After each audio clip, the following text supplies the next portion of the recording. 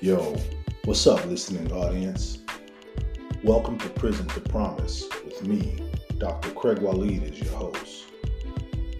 Join us in this episode as we delve into the incredible journey of personal transformation and advocacy with Brother Corey Frazier, a beacon of hope and resilience. From his turbulent past to his unwavering commitment to reform and redemption, Corey shares insights, wisdom, and inspiration that will leave you enlightened and empowered. Get ready to be inspired as Corey drops multiple jewels of wisdom on personal growth, staying out of prison, and the power of second chances. Tune in as Corey takes you on a transformative journey of self-discovery and empowerment. This is Prison to Promise with your host, Dr. Craig Waleed. Now let's go.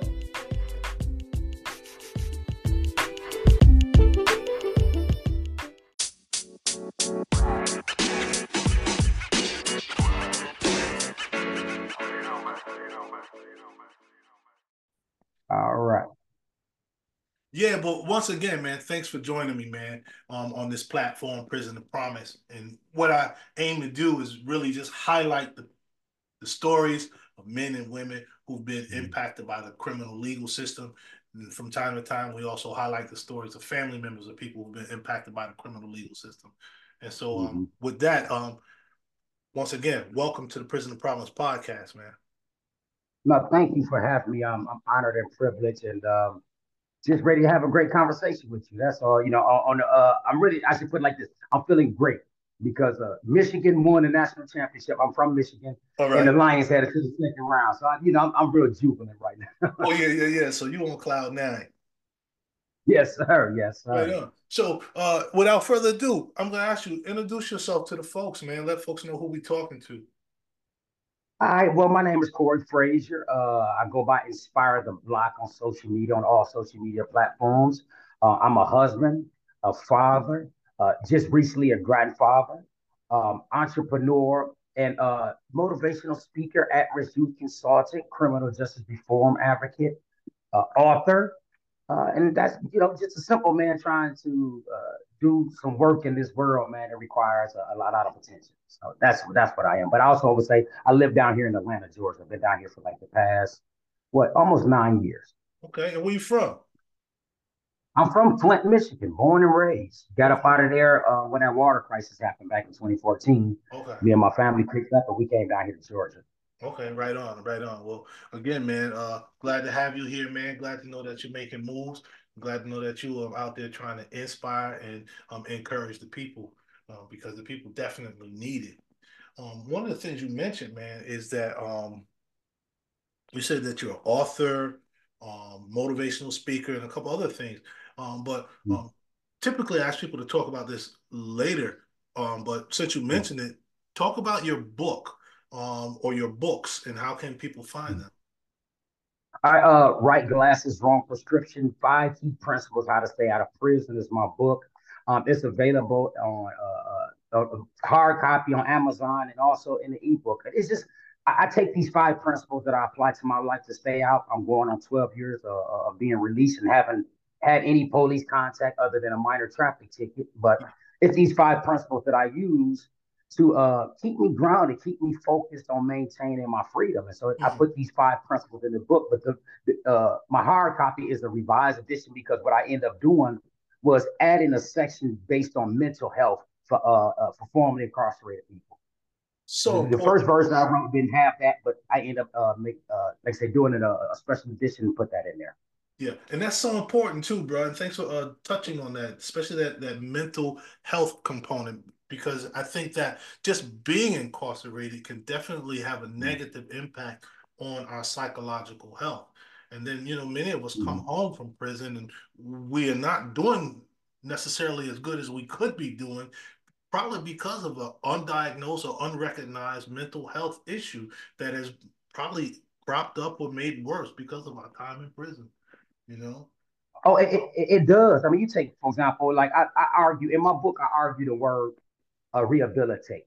like I have a very problem with that word when people use it with and associate with formerly incarcerated people, because the word rehabilitate, first you got to take the re, which is a prefix to the word habilitate. Like Yeah. people skip over the word habilitate and just focus on the re part, which means to do again. Right. But habilitate means to be made fit for society. Mm-hmm. The average person statistically that goes to prison has never been made fit for society because they Bingo. come from all types of trauma, different environments that cause a lot of uh, mental disease. And what I mean by disease, dis-ease, as the word is broke down, not necessarily some terminal illness, but it is a disease. And you compound that with the prison experience, and Yeah. then push them back into society. And they wonder why the recidivism rates are so high, because we have never been officially habilitated. Absolutely. You know, so Absolutely. so yeah, they just, you know. And I'm just thinking right along that line too, though, brother.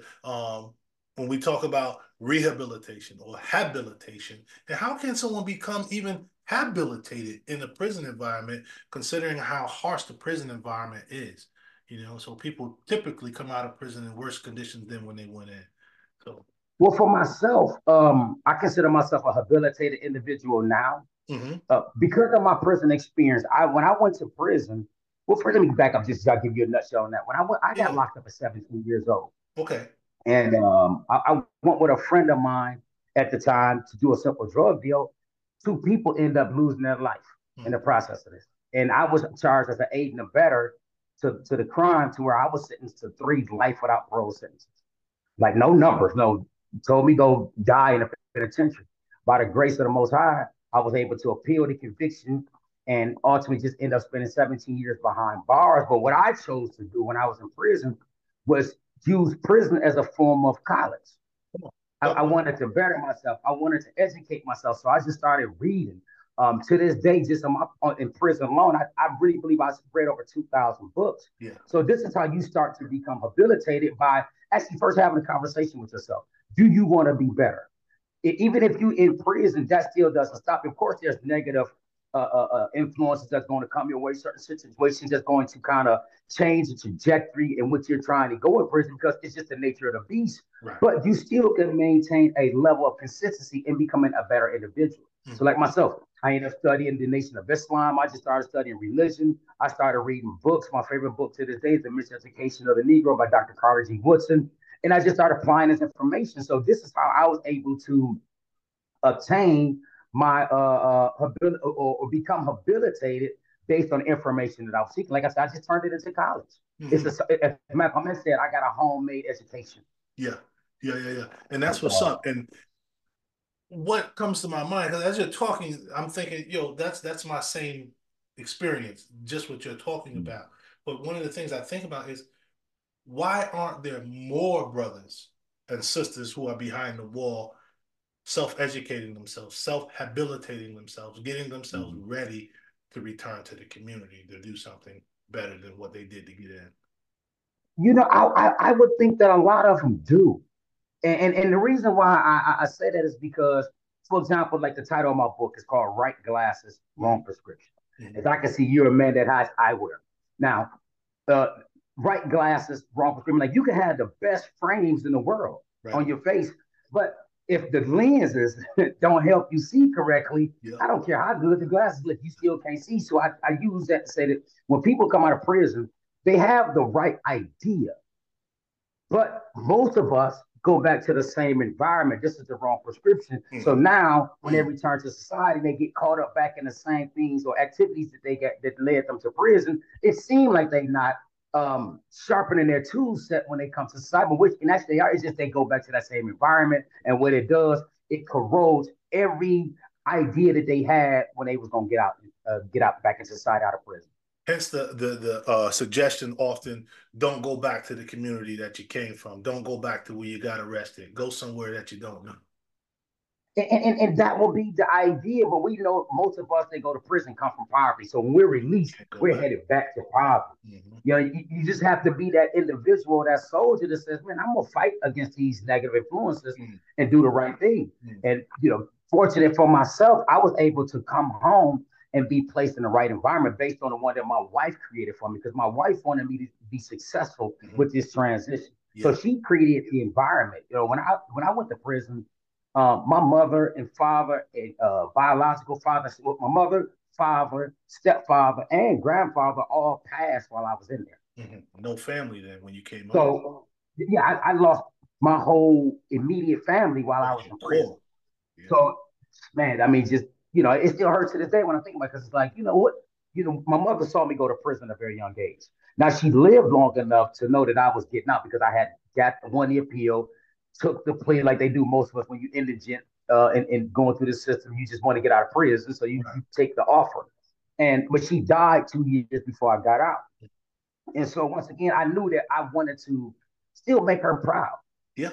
So what I did when I came home, I just focused on this transition. I didn't get caught up in old homeboys who I saw, old girlfriends who I had saw while I was being out. I didn't let that distract me. And I just stayed focused. And it's imperative that upon release, you have to be literally, brother, mentally strong because those waves of negative influence, they gonna come. Yeah. And they always and like so many of our brothers and sisters, they grabbed the majority of them. This is why we have, within the first 3 years, 57% of people that's released from prison end up back in prison.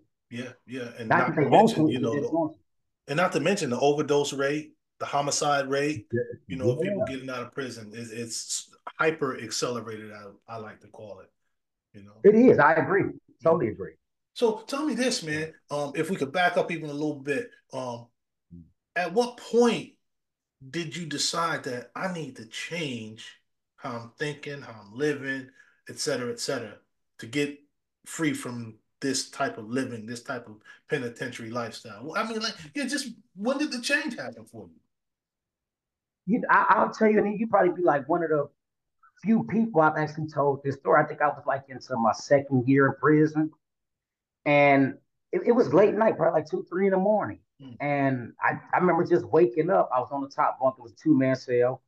I was on the top bunk, and the guy, I can't remember my cellie name at the time, but he was down there sleeping. And I just started crying. Like, I'm in here doing life without parole. I'm 20 years old. Do I want to be this same individual for the rest of my life in case I have to spend this time? Because one thing that a lot of, I try to tell a lot of young people that I'm talking to, especially when I go in detention centers and jails, just because you in jail don't mean you're going to necessarily come out of it. You think it's cool to catch these bodies or catch these cases and go to prison, you may not come out. So for me, I was looking at it like, I may not get out of here. Yeah. I know at the time I had met people that was in there for 40 years that's doing life. They clearly not getting out. And I could beat them. So I just decided at that moment that I was going to start to make some changes to myself. And I started with self first. I started talking with brothers on the yard that seemed a little bit educated. They was book smart. You didn't see them caught up and messing around in prison politics. And I started associating with these kind of brothers. So I remember never forget the first book that somebody ever gave me was Message to the Black Man. Like the first book I actually ever read by Elijah Muhammad. And that changed my whole trajectory with my thought pattern about myself as a Black man. And I just started building from there. Yeah. My book, my salvation book, I like to call it. Couple of them, but the first one was Naim Akbar, Chains and Images of Psychological Slavery. I read that. Naim Akbar was somebody, author. I read a lot of his material, so I know exactly who you talk about. Naim Akbar. Yeah. That brother really showed me how much in bondage I was and how I fell into the traps. And like you, I decided to get myself out the same way. Reading, writing, finding the right type of people to talk with, the right type of people to give me instruction and guidance. Right side penitentiary. I'll tell you, penitentiary was the first place I got the most mentorship in my life prior to getting out. Same as me. Because when you in there, and keep in mind, I went in at 17. I didn't get out until I was 35. So I'm a youngin in here, and a lot of these guys that I end up meeting, they really care for me. They didn't want to take advantage. They didn't want to do nothing like that. They wanted to make sure that I can become the best version of myself. And they were older. Like a guy I never forget, I wrote about in my book. His name is Duck X. It's been a long time, so I remember him by. But he was the one that was very instrumental in my development. My first, the pilot to my metamorphosis as an individual. He was the first person that kind of like would be on me. Did you read that book? Did you read this many chapters this day? Did you do these push-ups? And like I say, these kind of brothers, they in there, they just don't get highlighted. They get blanketed with all the negative individuals in prison. But there are quite a few people, like you say, brothers in there that really care for other brothers. They just want to see you mentally successful. Yeah, yeah. A lot of those brothers are teachers and uh, sages and all that. And the unfortunate piece is that sometimes we find ourselves in prison, and then that's when all of our gifts begin to manifest. And I think that is a lot of times because we don't have the challenges that we've been facing, be it poverty or abuse or drug addiction and all the other stuff that we engage in that brings us to prison. But once that stuff is kind of put to the side, our natural genius come forth.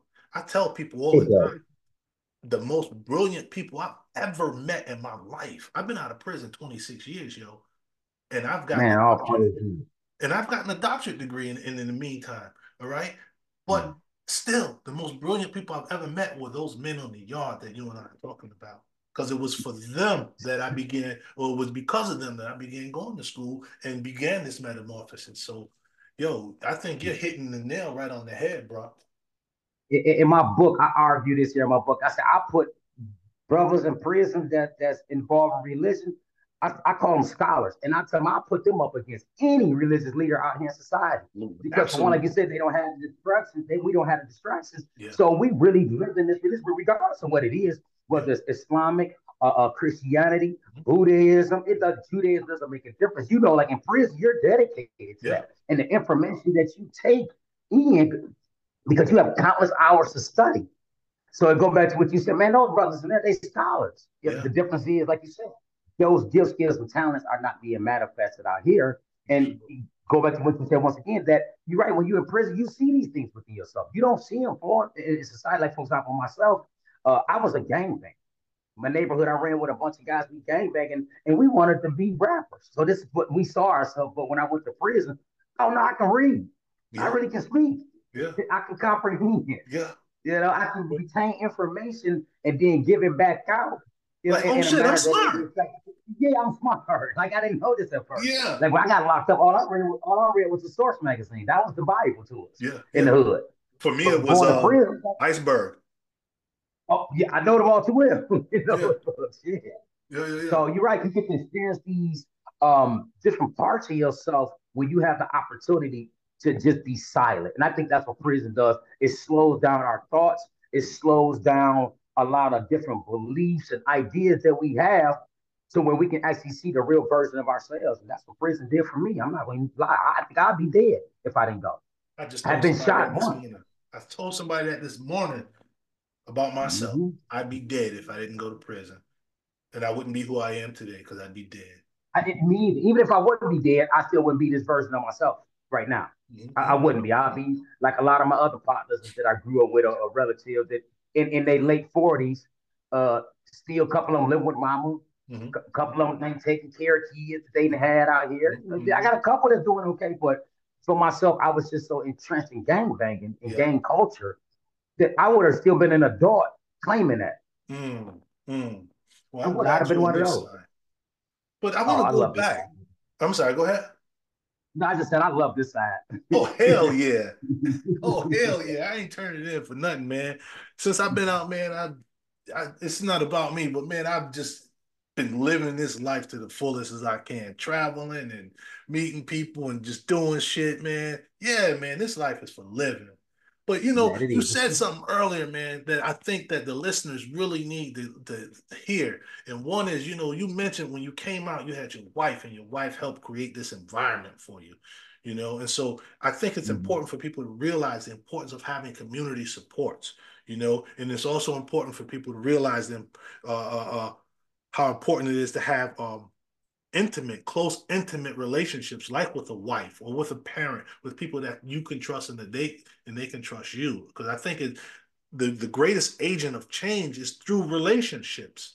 Those relationships that influence us the most. And so if we can have those what I like to call, this is an actual term, pro-social relationships versus anti-social relationships, I think we're more likely to move ahead in a pro-social manner. And as you know, pro-social behavior keeps our ass out of prison. Facts. You know what? My mentor, he asked me a couple months ago, and shout out to Steve Beach, a great guy down here in Atlanta. But he asked me, he said, "What's the number one thing you've learned from me since you've been around me?" I said that relationships is true currency. And he just winked his eye at me like, because I've watched this man, when I be around, it's like he know everybody in Alpharetta, Georgia. Like this is the city he lives in, but he knows everybody. Called him the unofficial mayor of Alpharetta. And I say all that to say, when you get out of prison, you have to have healthy relationships if you're going to be successful in this transition from formerly incarcerated to now citizen. And without that, it's almost like a recipe for disaster because if you don't have a positive environment to go to, once again, you're going back to that same one, and that environment is more influential than you trying to do the right thing. Mm-hmm. I don't care who would nobody. See, Kanye West said it best. He said, "How does he stay faithful in a room full of? How does he stay faithful in a room full of hoes?" Well, we know in actuality that's a hard thing to do. It's almost impossible, right? It's almost impossible, and it's the same way with coming out of prison. Yeah. If you don't have the right environment, you would not be successful in this transition. For example, when I first came home, we don't even have a car to get to the parole office. Right. So if you don't have nobody that's willing to assist you in getting to the parole office, boom, there we go. We got a violation because you didn't show up on time. Yeah. Right off the muscle. Now, boom, you got a parole violation. So more than likely, you're going to go back until you see the parole board again. They're going to decide to take or paying the fines or whatever it is. Like with myself, I didn't land a job until my first 9 months home. Mm-hmm. Like I struggled, but it's because my wife knew somebody that worked at a dealership who got me an interview. That's that currency. Like I didn't know exactly of having relationships of knowing people. Mm-hmm. And it's imperative. I'm put it like that. And that's another principle in my book. I talk about family, understanding the importance of family, because a lot of us that been in prison, we get out and be bitter towards family because they may not send money when we wanted money. They may not wrote letters and stuff like that. But you can't hold that against them because they're out here living. Now that I'm on this opposite side, I still got buddies and partners that I kick it with. And I'd be like, oh, shit, my man, my bad. I forgot. I was going to send you that, but I forgot. I understand now. You be out here doing stuff. Well, sometimes I can't send it. You're right. Sometimes I just can't. I just can't do what you asked me to do. But I understand that now because I'm free. At one point in time, why you ain't do this? Why you ain't do that? I asked you to do that. I asked you to do that. And it builds up that resentment. But once you get out, you understand that people in society, they move from the beat of their own drum based on the way society is moving. You can't be mad. Just accept whatever they're going to assist you with when you're out and move forward that and be grateful because trust me, they can still be doing the same thing. If they give you a time when you're out, just be grateful for it. So like once again, environment is key. It's the number one. Go ahead. It's the number one. It's the number one principle of being successful coming home from prison. It's the right environment. Other than that, you would never be successful. I don't care what nobody tells you. And when you talk about environment too, I think it's also that psychological environment. Yes. Even more so. But as you talked about environment, I was reflecting on my own experience. And when I came home, I was fortunate enough to have family support. So I had a couple little coins in my pocket, nothing serious, but it was enough to get on the bus. And so every day I would get up and get on the bus, and I would leave the neighborhood. And I would be out looking for jobs or at meetings or something, getting around. And it wasn't until evening around curfew that I came back. So people only see me coming and going because that's how I developed. Until I could buy. No, I was the same way. Yeah, and I was agreeing with you. I was the same way. For me personally, I'm gonna use this word. I was afraid. Yeah, me too. And what I didn't have any physical problems in prison. I'm a small stature guy. Yeah. Right? I'm 5'6", 135 pounds.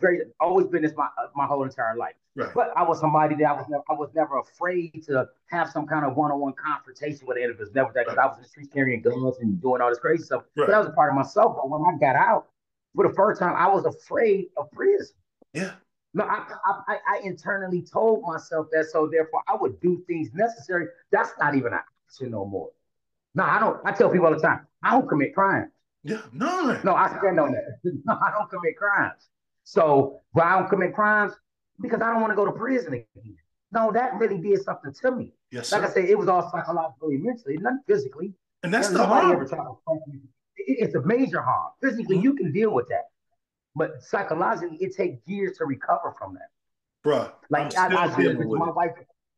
It's still like I was going to share the I was going to share my wife. She says I still suffer from one aspect of prison. And I say, what's that? She said, you eat your food too damn fast. I hear that a lot. You only get what, 3 to 5 minutes? Yeah, 5 minutes to scarf it down and get off. You got that arm right there. Man, getting it, just making sure you get it before they tell you to leave it. Yeah. But that's the psychological aspect of prison. Like I said, I'm going on 12 years and I still suffer from it. I don't know I'm doing it. It's a subconscious thing. I think I'm tasting the food. It tastes good to me, How about but nightmares? people looking around, it is. People looking at me like, man, slow down. But how Yeah, about nightmares, brother? psychologically, I don't have those no more. I Like still I have did them. in the beginning. Do you? I still have them. I still see the Man, riots. I still sometimes wake up on the count, you know, all of that. man. Sometimes I'm Yeah, still walking to the bathroom with the toilet roll in my hand, all of that. You know, in the newspaper, in the short ice, all of that, the dreams, you know? it's it's it's once again it's the psychological effects of prison. Yeah. To me, it's no different than slavery. You know, it's going to take It is. time to recover and heal from that. Mm-hmm. Even with myself, which ones, and that's not the only one, but I have multiple ones still. But it takes time. For example, I'm going on 12 years. I spent 17 years. I just recently, I'm almost at the mark to where um I've been out almost as long as I was in. Uh-huh. So there's going to take a lot more time still for me to still develop and shake a lot of that shit that I experienced. Like you're right, that's traumatic to see a Mm-hmm. stabbing, to see somebody get Yeah. stabbed in prison Yeah. or a riot. Yeah. Or you on the yard, somebody get to fight this from the gun tower, that gun go off, you got to get on the Mm-hmm. ground. That Mm-hmm. stuff Mm-hmm. is embedded in you. And you Yeah. don't just shake that overnight. This is why Yeah. I've been advocating for down here in Georgia. I've been talking with a few politicians about trying to have a law so when people get out of prison, that the state provides mental health resources for them automatically. And I think We need it. physical health resources too, man, because what people don't Yeah, realize is that trauma impacts the body to the point where it does. those of us who experience trauma have increased risk of all types of diseases, man, and ailments That is simply correct. because of trauma. And if That prison is ain't correct. traumatic, then I don't know what is, you know? Me either. Yeah. Me either. But That's why hey, I even with your boys. Go ahead. no, because I didn't want to let these things get away, and we don't have to spend a Go lot of ahead. time on it. But you also talked about the importance of being still Hmm. and how that That's allows you to imperative. reflect on yourself. And I think our society doesn't allow us that opportunity. And so it's important for people to make that still time for themselves and put that phone down and be quiet for a minute to listen to themselves. And then another piece you talked about is gratitude. And I'm going to leave it at that. Oh, I'll be terse and succinct. When it comes to the stillness of the mind, this is how you get to really see yourself. Because on the surface, we're actually acting or responding to the way that society moves, which is really sometimes not even our real authentic self. Like I tell people all the time, when I was gang banging, now that I'm older, no, I was faking. I really, I really was faking and shaking with this shit. I Yeah. really wasn't as I thought I was. So now I hate it. You Yeah. don't go from really being engaged with something for a fortune world to now you turn around and hate it. And the reason why I was able to draw this conclusion because I took time to really just dive into my thoughts, just stillness. Even now in society, I still take a few minutes out the day just to be alone, even if it's 5 minutes to hear my thoughts correctly. And also, I believe that the gratitude can go hand in hand with that because my father used to always tell me this here. Well, my stepfather, I should say. Um, he said, really, the average person has nothing to complain about if you're not in prison and you woke up on this side of the dirt today. So it's, if you can look at those two different things, you can look around and see gratitude at everything. Like when I see the trees, I'm Yeah. grateful for the trees. This Yeah. is how we get oxygen. The Yeah. sun, even though Yeah. it's cold down here in Yeah. Georgia, but I'm grateful for the wintertime because the summer's gonna be hot as hell. Bro, Right. think So you about can find this. gratitude in everything. I agree with you. And just the fact that we are alive, we have won a cosmic lottery, man. You know, Yes. we think about Yes. all the sperm cells that swam through our mother's uterus, and it came out to We be that one. us. It And came out to be us. right. And then So not just that, to be born and to live. and to live, to be our age. Man, listen, when I tell you black man, I try to get young black boys to like they like man, you old. Yes, but I'm not to the point where the age I would love to be. Like I wanna when I die, I wanna be as old as I can be. That's right. I don't care if it's 110. I want to Yeah, live to be that. that's right. I To want me, to it's live. 40 going on 46, going on 47. This is still early. Let's live. What's wrong with living? Hmm. And I try to pound that into young people all today because they don't understand the concept of life and death, right? I tell them that when you're dead, I don't teach heaven and hell. I don't. If that's real, okay, I'm gonna let somebody come back and dispute that claim. I'm with you. But from the evidence that I got, this is it. Once this expires, there's no more of it. You go back into the state that we were before the womb of our mothers, of unconscious. You don't even Non-existence. know you exist. None exists. You don't know if you had children. You don't know if you was wealthy, poor, nothing. It's over with. So in this meantime, if this is the understanding, live life to the fullest. That's right. I don't care what the struggles is. Still try to find happiness and gratitude in every day that you're alive. And this is my message to a lot of young men because they don't understand it. They okay with death, but not really understanding death. Of course, you kill a op, as they call them, Yeah, but you could be the same one to get killed next, and you be in the same position. that's right. So let's understand death in its totality. Once you do that, you'll understand life, and you'll try to live it to the fullest. And this all I do because I was sentenced to death. Yeah, That's man. what a life without parole sentence is. It wasn't no do 25 years and you get out. No, you die. If I was in a prison, this will be year 29. Yeah. I talked to No, a brother this morning on death row here in North Carolina. He called me and he said to me, he said, bro, he said, a death sentence is a sobering reality. He said, I got that death sentence. He said, I had to change how I live. You do. He said, even in Even here if on the it's road, I real. got to change. Yeah, because the ideal of dying, the person that was not really you, to me, that bothers. Yeah. Like, even in prison, you still can be you. Unfortunately, it's in prison. And I know, like we both just shared talk a minute ago, I know a bunch of, man, great individuals. The difference is they just in prison. And they can't change that reality. Right. One of my best friends is a guy by the name of Dyson X. He on year 30. Mm.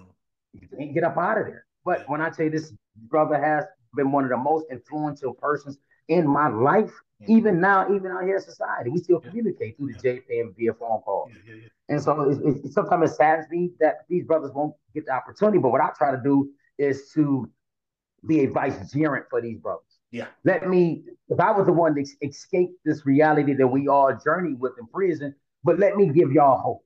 Yeah. Let me do something And this for is you. what Let I me would. reach out for you.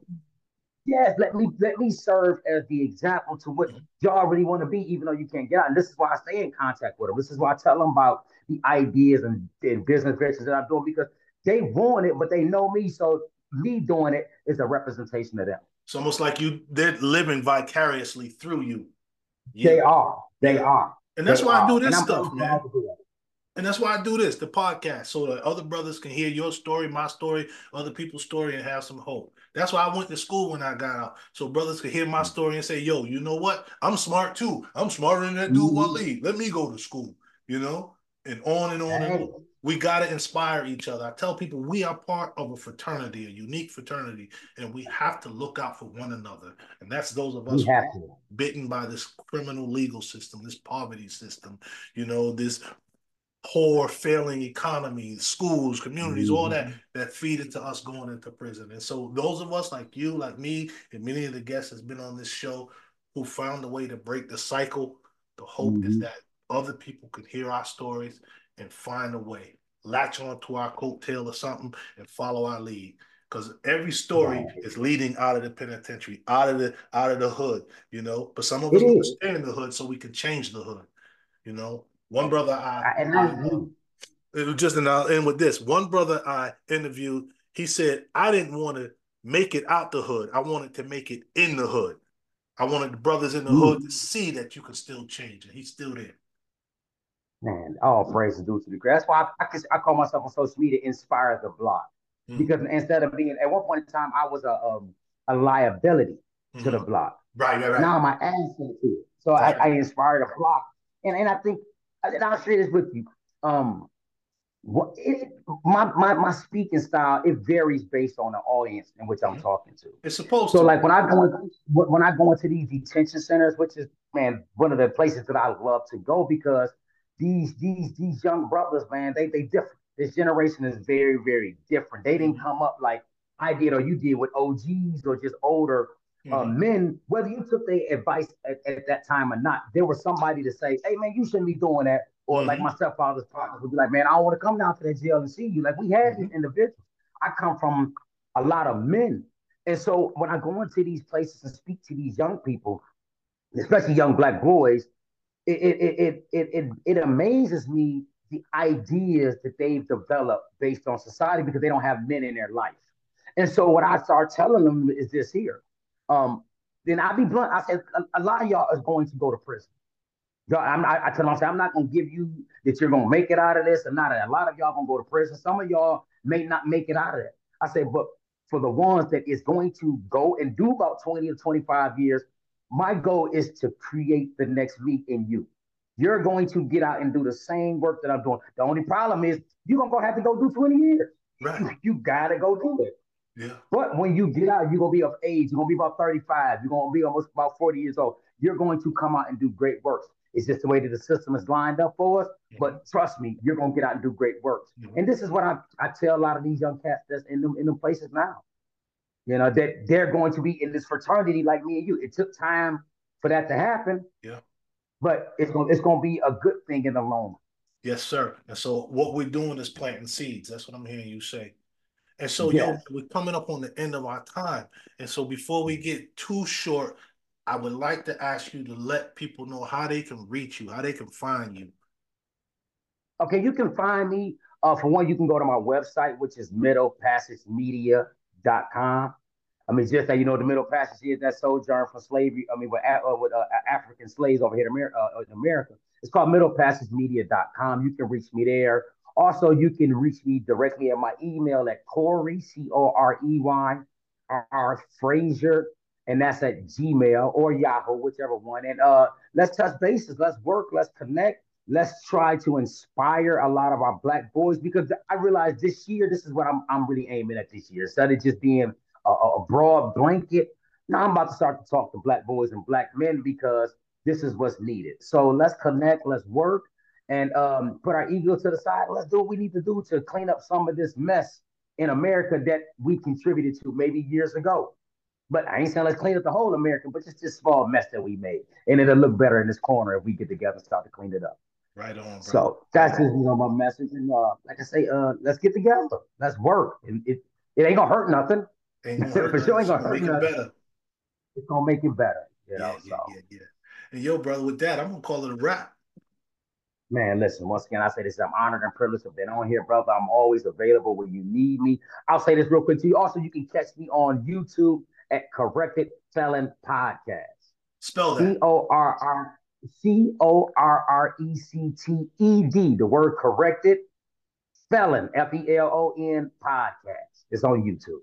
Right on. Would love to hear that. I'm going to check it out too. So y'all check out Brother Corey on Corrected Felon Podcast. You heard his other social media contacts, Middle Passage Media. Yeah, it's right here. Well, you say you don't show the audio. But also your book. Holler out your book again. Right Glasses, Wrong Prescription. 5 Key Principles, How to Stay Out of Prison, the revised edition. That's a hard copy that's on Amazon.com. Or you got to just go to Amazon. It's on there. Right on. And that's peace. I got you. Let's do the work. Right on, brother. With that, brother, peace. Man. Peace, black man. Peace, black man. I'll be in touch. All right now. 1.